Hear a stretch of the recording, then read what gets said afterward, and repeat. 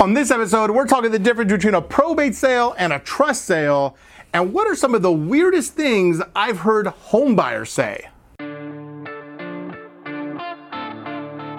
You ask real estate questions, and I answer them. This is the Ask Daniel Los Angeles Show.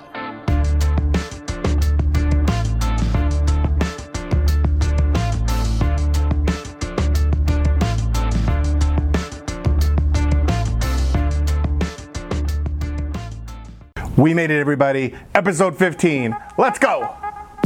Dan asks, how can I figure out how much my home is worth? Hey, Dan. So if you want to figure out what your property is worth on your own, you want to do something what's called a run the comps. And that's a little real estate jargon.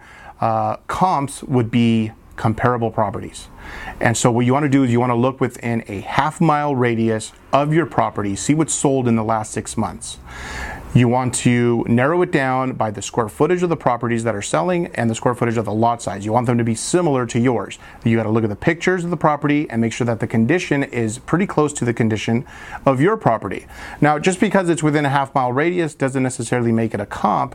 And the reason why is because there could be two different areas within half-mile. Look at the difference between south of Ventura Boulevard and north of Ventura Boulevard. That's a huge difference right there.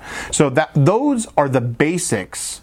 If you want to figure out what your home is worth, if you want to find out a little bit more of a professional opinion, you get a real estate agent to come by, take a look at your property, and do a walkthrough, and then they'll give you their opinion. If you want an even more professional opinion, then you want to call an appraiser up. They'll charge you about $400, and they'll tell you what they think your property's worth.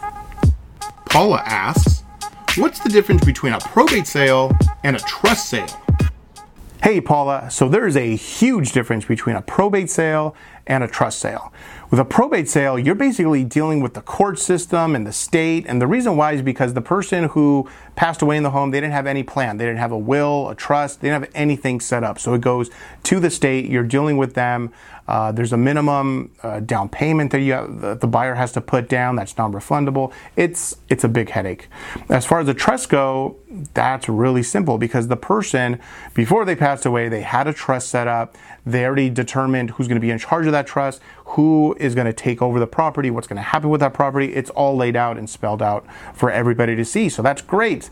And selling a trust sale, purchasing a trust sale, it's really no big deal. It's pretty standard stuff, but a probate, much bigger of a headache. So if you have any properties, make sure that you have it put into a trust so that there's no issues, that when you pass away, your family members, whoever inherits the property, it's going to be really nice and easy for them.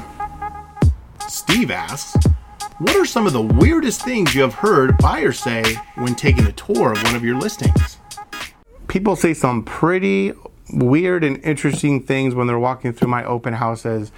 One of them is the paint color. If they don't like the paint color, they're not going to buy the house, which I think is just so weird. I used to watch HGTV all the time, and I would get so upset because they'd say, oh, I don't like the paint color, and make a big deal about it. I'm just thinking, why don't you just get a painter and paint it whatever color you want, problem solved. But people actually say that in real life, not just TV. It's very strange.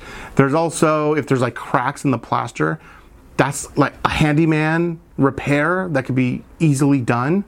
But the buyers come in and they're like, what's that crack? Is there earthquake damage? Is the house collapsing? Like that's, I mean, they sometimes they take it to another level. You know, they just don't know. That's the main thing. They don't know. And so what I like to do before we even put it on the market, I tell my sellers, look, I see these different problems. I know how the buyers are going to respond to this. Let's get a handyman and fix these different problems. And that way you stop those weird remarks before they even happen. Lucas asks, the buyer for my home needs to get an appraisal done on my property.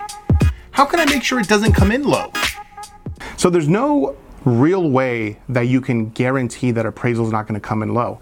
I mean, that would be considered fraud if some way you figured that out. But what you can do is you can put your best foot forward. And so before the appraiser comes, I want you to clean your house like your whole family's coming over for Thanksgiving dinner. I want that place to be spotless because I want that appraiser to walk through the door and say, wow, this is a nice place. They really take care of it. Everything must be in great condition. Okay, just as if they were a buyer walking in. I want you to do the same thing with that appraiser. The other thing is I want you to put together a full list of all the upgrades that you've done to your place over the years. And so I give them the list, and when they're looking at the different comps in the area, they say, okay, the next door neighbor's house sold for X amount, but the property next door, it has all these different upgrades, so it's going to be worth more than that other property. That's the kind of things you want to do for him to appraise the value higher and higher, so that you can get that appraised value at the top dollar.